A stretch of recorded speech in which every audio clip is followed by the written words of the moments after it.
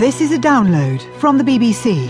To find out more and our terms of use, go to bbcworldservice.com/podcasts. This is Julian Marshall with Newshour, recorded at 21 hours GMT on Monday the 24th of February. Coming up, Russia condemns the ousting of President Yanukovych, now hunted in Ukraine on charges of mass murder.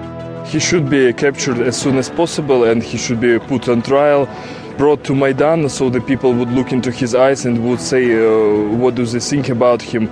Newshour's Lyse Doucet gains access with the UN to the besieged Damascus suburb of Yarmouk. Complete destruction. We have walked from the border of the area till this place and we have hardly seen anything, so there will be a lot of work to do. And Venezuela on the edge as anti-government protesters blockade the capital. You're listening to the BBC World Service. I'm Julian Marshall with Newshour. Later in the programme, my colleague Lyse Doucet gains rare access to the besieged suburb of Yarmouk in Damascus and finds the residents in a bitter struggle for survival. Thousands of people living under siege for months upon months without access to enough food or medical assistance. Absolutely desperate for help, desperate to get out.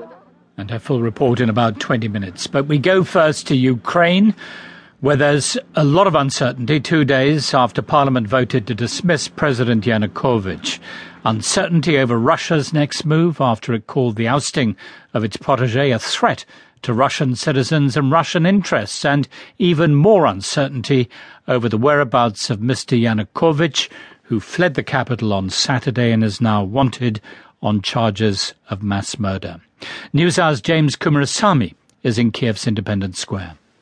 Julian, thanks very much. Yes, uncertainty, although we do now have an idea of what he was up to until yesterday. Amazingly published on the Facebook page initially of the acting Interior Minister. He gave details of what was known about attempts of Mr. Yanukovych to flee to the east and then potentially to try and flee via Donetsk in the east in a plane to Russia, an attempt that was turned back. He was then taken to Crimea, and from there he parted company with a number of his security guards and left in a 3-car convoy. After that, we do not know what has happened to him. We do know, though, there's an arrest warrant out for him now. Again, that was posted on the Facebook page initially. It seems to be an attempt really to try and keep in tune with the popular mood here. What is the popular mood about Mr. Yanukovych? Do people want to get rid of him, or do they want him captured? Well, here are two